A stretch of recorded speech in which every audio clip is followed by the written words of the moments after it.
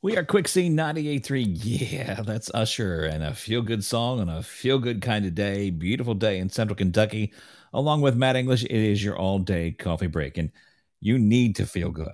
It's something that I strive for every single day to give you an extra smile on your face with these kinds of stories. This one is absolutely amazing. There's a 51-year-old man in England. He needed a new kidney. Odds of finding a match aren't good. 1 in 22 million. But amazingly, he got a transplant last month.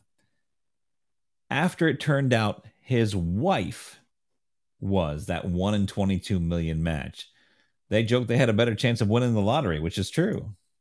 So I was diagnosed with polycystic kidney disease. So over the last 10 to 12 years, my kidney functions deteriorated down to a point where about 18 months ago, it came that I needed a kidney transplant. And from that testing process, my wife put a name forward. We were told that for Donna to be an actual match to me is something in the region of 1 in 22 million to 1.